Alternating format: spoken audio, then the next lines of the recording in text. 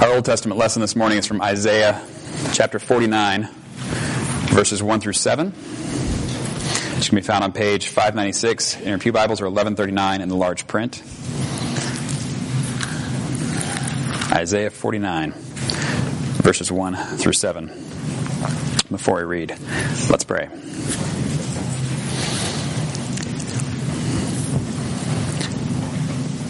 Heavenly Father, we do thank you for this day that you have made, and we do thank you for your word which you have given to us. We pray that you would give us ears to hear. God, that it would be your word that we listen to first and foremost, that it would be your word that helps us know how to listen to all the other words.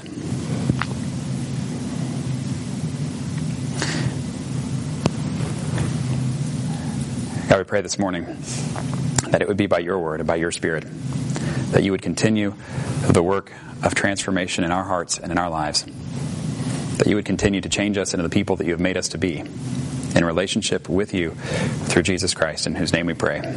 Amen.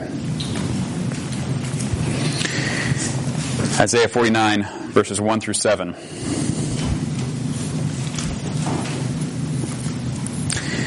Listen to me, you islands. Hear this, you distant nations. Before I was born, the Lord called me. From my mother's womb, he has spoken my name. He made my mouth like a sharpened sword. In the shadow of his hand, he hid me. He made me into a polished arrow and concealed me in his quiver. He said to me, you are my servant, Israel, in whom I will display my splendor. But I said, I have labored in vain. I have spent my strength for nothing at all. Yet what is due me is in the Lord's hand, and my reward is with God. And now the Lord says, he who formed me in the womb to be his servant, to bring Jacob back to him and gather Israel to himself, for I am honored in the eyes of the Lord, and my God has been my strength. He says, it is too small a thing for you to be my servant to restore the tribes of Jacob and bring back those of Israel I have kept.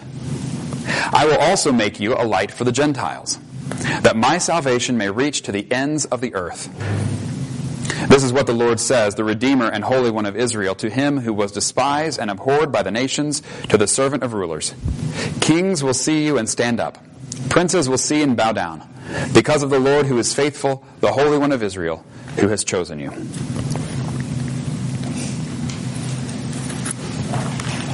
Our New Testament lesson from Luke chapter 9, verses 1 through 6.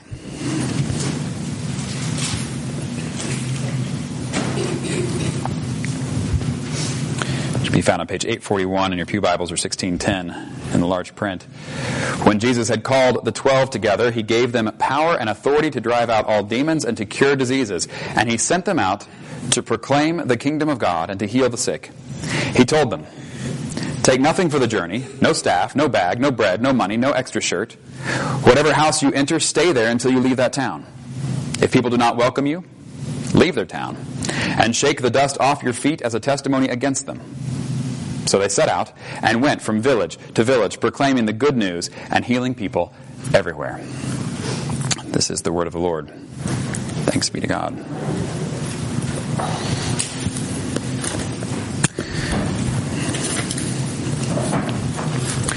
If you have already looked in the bulletin at the sermon title, you may have noticed this is the longest sermon title ever. From homogeneous leadership prepared for Christendom to preparing all of God's people for a post-Christian culture. That's hard to do in one breath. And that contains an awful lot. But we have been looking several weeks this summer at 5 shifts that our denomination has identified, shifts that the church needs to make, going from this to this. And this is one of them. So I didn't give these words. I just took it straight from there. That's why we get the long title.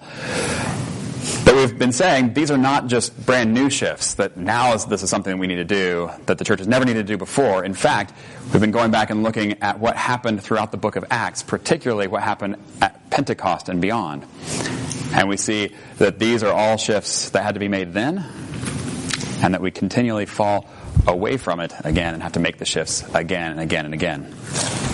And so this one is, from homogeneous leadership prepared for Christendom to preparing all of God's people for a post-Christian culture.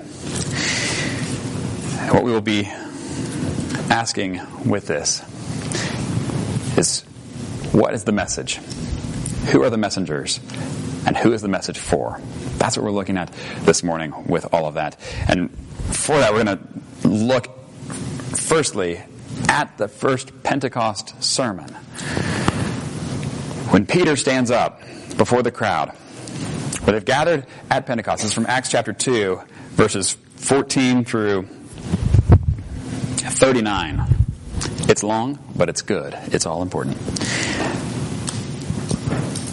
God's Spirit has come into their midst. Jesus said, stay in Jerusalem and wait until the Holy Spirit comes on you. And then you'll have a power that the message will go out to the whole world. And what we see happen is God shows up in a wind and fire over their heads. And they start speaking supernaturally. If you've ever tried to take a foreign language class, you know languages don't come easily. At least not second or third languages. And yet instantly we have this supernatural speaking of other languages. And everybody gathers around and they said, what is going on here? And some people said they thought they were drunk. Although, if you've ever been drunk yourself or around those who are, you know, speaking in other languages is not usually how that happens, or not usually what happens there. And so Peter stands up and he gives this sermon, where he says, starting in verse 14, then Peter stood up with the 11, raised his voice and addressed the crowd. Fellow Jews and all of you who live in Jerusalem, let me explain this to you. Listen carefully to what I say. These people are not drunk as you suppose. It's only 9 a.m. No, this is what was spoken by the prophet Joel. In the last days, God says, I will pour out my Spirit on all people. Your sons and daughters will prophesy. Your young men will see visions. Your old men will dream dreams. Even on my servants, both men and women, I will pour out my Spirit in those days, and they will prophesy. I will show wonders in the heavens above and signs on the earth below, blood and fire and billows of smoke. The sun will be turned to darkness and the moon to blood before the coming of the great and glorious day of the Lord, and everyone who calls on the name of the Lord will be saved. Fellow Israelites, listen to this. Jesus of Nazareth was a man accredited by God to you by miracles, wonders, and signs, which God did among you through him, as you yourselves know. This man was handed over to you by God's deliberate plan and foreknowledge, and you, with the help of wicked men, put him to death by nailing him to the cross. But God raised him from the dead, freeing him from the agony of death, because it was impossible for death to keep its hold on him. David said about him, I saw the Lord always before me. Because he is at my right hand, I will not be shaken. Therefore my heart is glad and my tongue rejoices. My body also will rest in hope, because you will not abandon me to the realm of the dead. You will not let your Holy One see decay. You have made known to me the paths of life. You will fill me with joy in your presence. Fellow Israelites, I can tell you confidently that the patriarch David died and was buried, and his tomb is here to this day. But he was a prophet, and knew that God had promised him on oath that he would place one of his descendants on his throne. Seeing what was to come, he spoke of the resurrection of the Messiah, that he was not abandoned to the realm of the dead, nor did his body see decay. God has raised this Jesus to life, and we are all witnesses of it. Exalted to the right hand of God, he has received from the Father the promised Holy Spirit, and has poured out what you now see and hear. For David did not ascend to heaven, and yet he said, the Lord said to my Lord, sit at my right hand until I make your enemies a footstool for your feet. Therefore, let all Israel be assured of this. God has made this Jesus whom you crucified, both Lord and Messiah. When the people heard this, they were cut to the heart and said to Peter and the other apostles, brothers, what shall we do? Peter replied, repent and be baptized, every one of you, in the name of Jesus Christ, for the forgiveness of your sins. And you will receive the gift of the Holy Spirit. The promise is for you and your children, and for all who are far off, for all whom the Lord our God will call. Wow. We look at this because there's a shift that's taking place at that Pentecost Sunday. And you may have noticed it in the way that Peter explained the message. But there are some things that shift, there are other things that don't shift. And for that, I can tell you a story I heard years ago about Lewis and Clark. Lewis and Clark, who set out to find if there was a waterway that went all the way across the continental United States. And, well, there's not. But they didn't know that. And so they go out setting forth on this adventure, and they have their canoes, and you can paddle along so far. And they knew it was going to be hard, and of course, they probably, and the person I heard say this originally had pictures to go along with it, so you can picture the canoe paddling along. And he said, they knew it was going to be hard, and so they might have expected, there's going to be some places where we just have to paddle really hard. He said, but what they didn't expect was this. And then he goes to the next slide, and it's a picture of the Rocky Mountains. And if you've ever been to the Rocky Mountains, you know you don't paddle over that in anything. But there is the Continental Divide, the Rocky Mountains, separating the East from the West. And if they were going to get across, well, paddling a canoe wasn't going to be the way to do it. And so at that point, this is what his point was, is we will always come upon things that we don't expect to be the case. But when that happens, we have a choice. Lewis and Clark had a choice there. Are they going to say, well, our job was really to just paddle as far as we could. We did that. Now let's go home. Or would they say, our job is to get to the other side, whatever that takes, even if that means we ditch the canoe and go some other way. And so depending on how we answer that question, what is our job? What is our mission? That will determine how we answer the question. Do we just need to paddle really hard? Do we need to head on back? Or do we need to change the methods? If their mission stays the same to reach the other ocean, they're going to keep going forward, even if the methods change.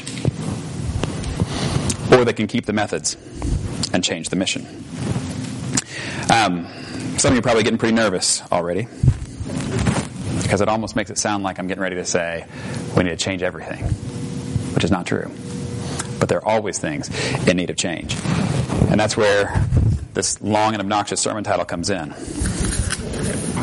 Because there are some things that need to change. The message, though, always stays the same. And what we see with Peter in this first sermon is the message from day one is Jesus. Jesus as King. Jesus as the one that God promised to send. And Jesus as the one who died and who was buried and who was raised. And we see this again as you go on throughout the book of Acts. This is the message over and over. Preaching about Jesus. Preaching about Jesus. So that's the message. I'll give you a short little summary, by the way, in 1 Corinthians 15. It's a nice place to go if you ever can't remember what the message is. Just in a few verses.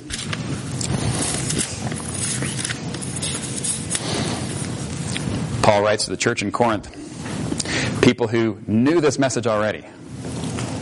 But as a reminder that we don't ever outgrow the gospel. Anyway, like a building doesn't outgrow its foundation, or a tree doesn't outgrow its roots. The bigger they're going to get, the more solid those have to be.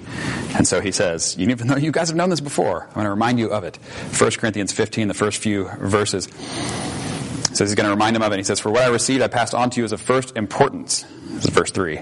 That Christ died for our sins according to the Scriptures. That he was buried. That he was raised on the third day according to the Scriptures. And that he appeared to Cephas, the 12, more than 500, and also to me. And so those are the elements. This is what he says. This is foundational. This is what we have to keep being reminded of. Our message is Jesus. That he died for our sins according to the Scriptures. That he was buried. That he was raised to life. And that he appeared to others. This is our message. This does not change.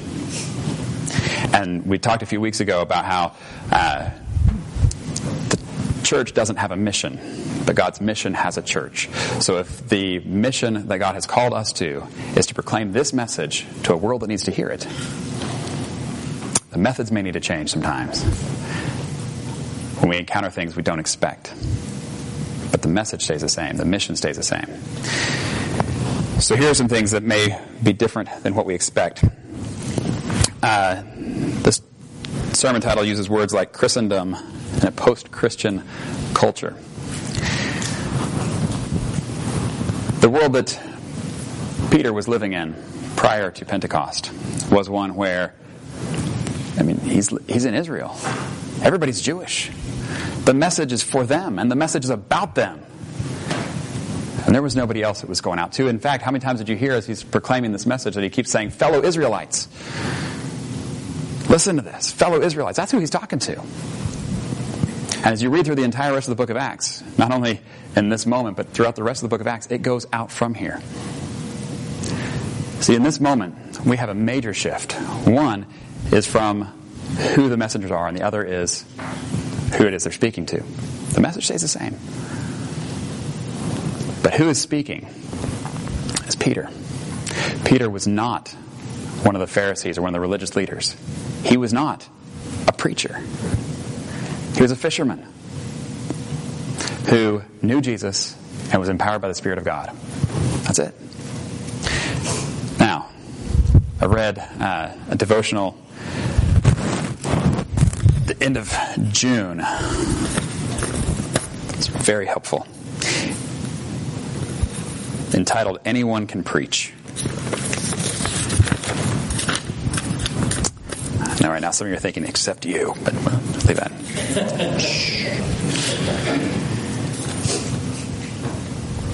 He says the problem is that a lot of us have an assumption that preaching is what preachers do. And so you need to have a special degree from seminary and special education that enables you to preach. But we're confusing things. Preaching and teaching are not the same thing. And so he says teaching requires proficiency with a set of knowledge. Preaching, on the other hand, simply means to proclaim or announce. Preaching requires one to have experienced what is being proclaimed, but it doesn't mean you completely understand it. For example, I think this is very helpful. Preaching is announcing that Flight 544 from Cleveland has arrived. Teaching is explaining the aerodynamic forces of drag, lift, and thrust that cause the airplane to land. Not everyone possesses the knowledge to teach, but anyone with a genuine experience of God's presence can preach. If you have a story of encountering Christ, His power, and His kingdom, then you are qualified to preach, even if you can't fully explain that experience. Anyone can preach, and this is one of the shifts that has to be made. And we talked about that a few weeks ago. But here's one of the other places that comes in. Not only is it going from the religious leaders to other people, but it also starts going to others that don't all look the same. And that's what this going from homogeneous leadership to all of God's people. Think about it. If we have a world in the United States of preachers who are all English-speaking, white males between the ages of 30 and 60, with a wife and kids, there will be a whole lot of people who will never hear the message because they don't want to listen to an English-speaking white male between the ages of 30 and 60 with a wife and kids. Say they don't know what I'm going through. My life is so different from them. My experiences are so different. So what do we need? Because that's what I am, by the way. Those are the categories I fall in. And what that means is if I'm the only one and others like me are the only ones who are proclaiming this message, there'll be a whole lot of people who never hear it. So what do we need? All of God's people sharing the same message. Because some will listen to me who won't listen to you. And some will listen to you who won't listen to me. We need all of God's people to share the same message. And then whether they hear it from one person or another, doesn't matter. What matters is they hear the message. And this is what we see, by the way, this is a beautiful thing in Acts chapter 8.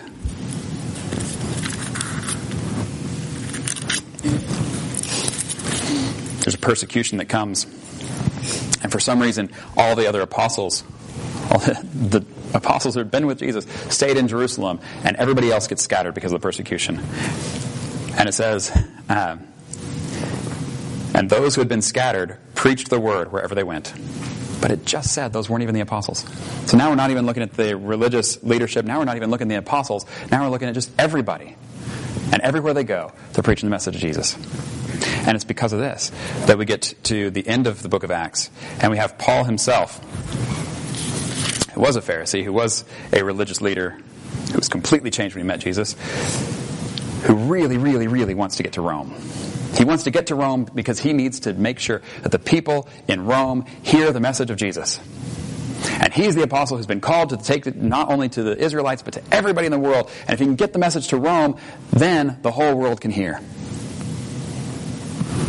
And you get to the end of the book of Acts, and Paul finally makes it to Rome. And here's what we read. There we found some brothers and sisters who invited us to spend a week with them, and so we came to Rome. The brothers and sisters there had heard that we were coming, and they traveled as far as the Forum of Appius and the 3 taverns to meet us. At the sight of these people, Paul thanked God and was encouraged. Did you hear what happened there? He's got to make it to Rome so that people in Rome can hear the message of Jesus. And when he gets there, he's welcomed by the people who already have heard the message before he ever got there. And his response was not, I guess I didn't need to come. His response was to be encouraged and to be thankful, because he could see how God was working, not just through him, but through all of God's people, everywhere they went. And the people who were scattered from Jerusalem in the persecution had gone everywhere proclaiming this message, even as far as Rome, before Paul ever got there. And the message is getting around. Now, we talked about the message, we talked about the messengers. The other thing is, who's the message going to? And that was a major shift that we see at Pentecost. That's a major shift you see all through the book of Acts, is this. Wait, is this just for Israel or is it for everybody? And the message constantly comes back as, it's for everybody. Everybody, everybody, everybody. That's what we saw in the quote from Joel that Peter said. Sons, daughters, men, women, old, young, everybody. God's going to pour out His Spirit on everybody, and they're going to be proclaiming. This is different. They were having to preach the message about Jesus to people who had no idea about anything going on with Jesus before this. Has anybody here seen the movie Risen? No? Yes? I don't know. I saw it. It's interesting. Take some minor issues with it, but the idea of the movie I really like, and that is to show the story of Jesus' arrest, trial, crucifixion, and resurrection through the eyes of a Roman soldier. Why do I like that? I like it because of this. When we read through the New Testament, what do we get? We get the perspective of the disciples, or at least from people who know the story of Israel, who know about all that God has been doing in the Old Testament. It's the Israelites that Peter's able to stand up and say, listen to what Joel said about what's going on right now. Listen to what David said about what's going on right now. This Roman soldier would say, who's Joel? Who's David? I have no idea. And what we find through the rest of the book of Acts is people going out and having to proclaim this message, not just to people who already knew the story, but to people who had no idea about the story. That's where you hit the Rocky Mountains. That's where the canoe that you've been in may not serve you so well. And you say, well, then how are we going to communicate this? How are we going to communicate this same message to people who have no idea? And that's the same situation we're in today. It may not have been the situation you were raised in. And that's why it comes unexpectedly. Because what you were raised in may have been in a Christian home where everybody in your family knew the story. And you may have had Christian friends. And you may have lived in a Christian community and town where everybody was a part of a church. Where everybody at least knew the story, even if they didn't attend church regularly, or even if they didn't read their Bibles regularly. Everybody knew the story. This is increasingly not the situation today. And for many people on the street today, if you were to say, all right, quiz about the Bible stuff, would you find the stories of Moses in the Old Testament or New Testament? Their most likely response would be, what's a testament? That's just not even a part of the world at all. I have some statistics on that. In the United States, in 2015, 78% of Americans describe themselves as Christian. And that's why we often think, yeah, most of the people in this country are Christian. But the Barna Group did a little bit more digging, and they asked more specific questions like, for example, do you believe in God? Which you think would be important if you're going to be Christian. But apparently many people who said, yes, they're Christian, don't believe in God. Many people who say they're Christian don't have some of the basic fundamental beliefs that Christians have or practices that Christians have at all.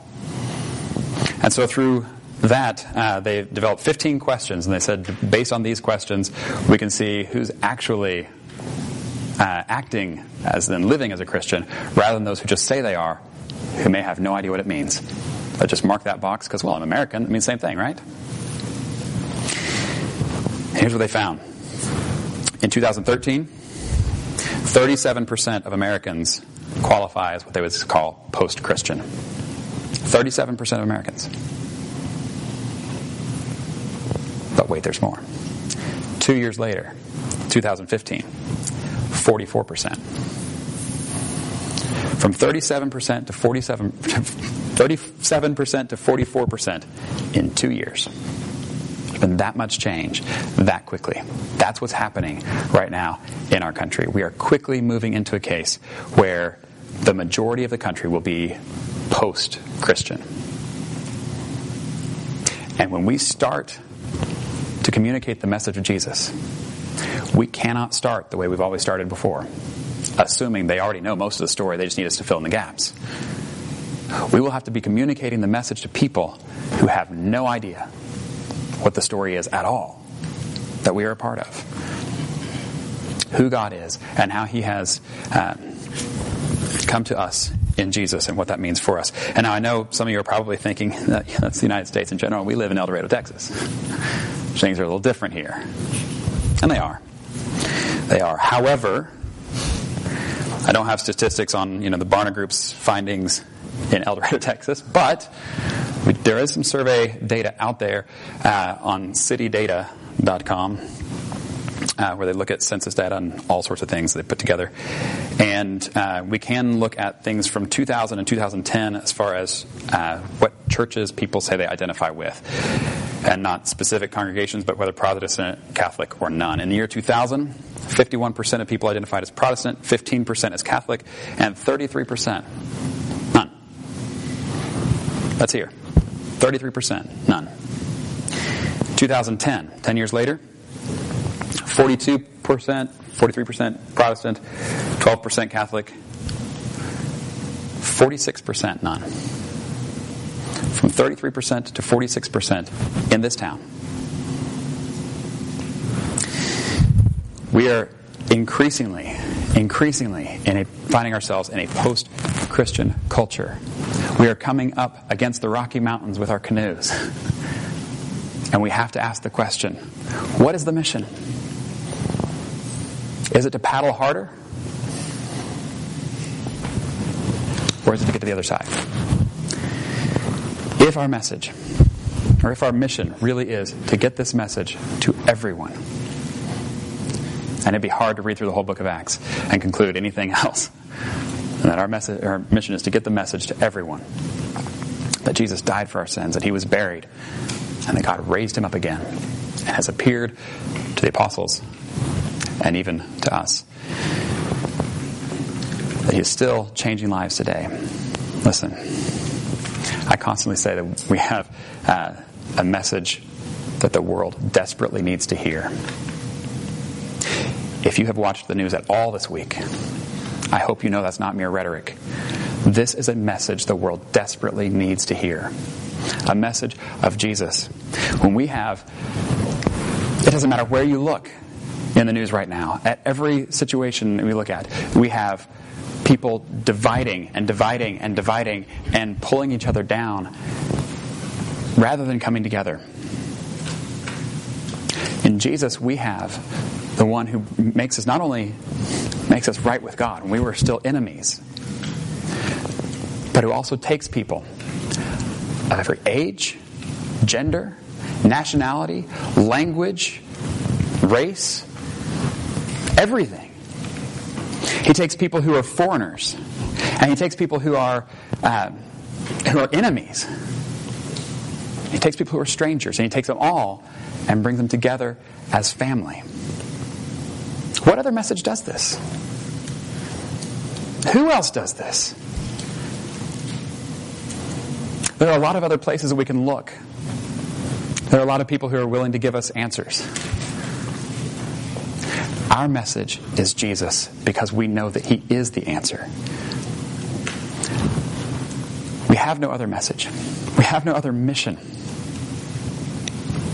I know at this point, other than me stopping talking, what you'd really like is for me to give you some sort of specifics. Okay, how do we do this? I don't have that. I would recommend books like this, though. Good Faith by David Kinnaman and Gabe Lyons. Being a Christian when society thinks you're irrelevant and extreme. As we're, again, coming more into that. What does it mean to live good faith? Having the right beliefs, having the right action. Speaking the truth in love to everyone. But as far as how this specifically works out in your life and in your world, I don't know. I don't know. But I would encourage you to begin praying now, if you haven't already been, that God would open doors of opportunity for you to speak to those around you, those who you're already in conversations with, that all of God's people would be preachers. You don't have to explain it all. You just have to announce it. The news of Jesus. That all of God's people would be speaking this message, proclaiming the message of Jesus to a world that desperately needs to hear it. In the name of the Father, the Son, and the Holy Spirit. Amen.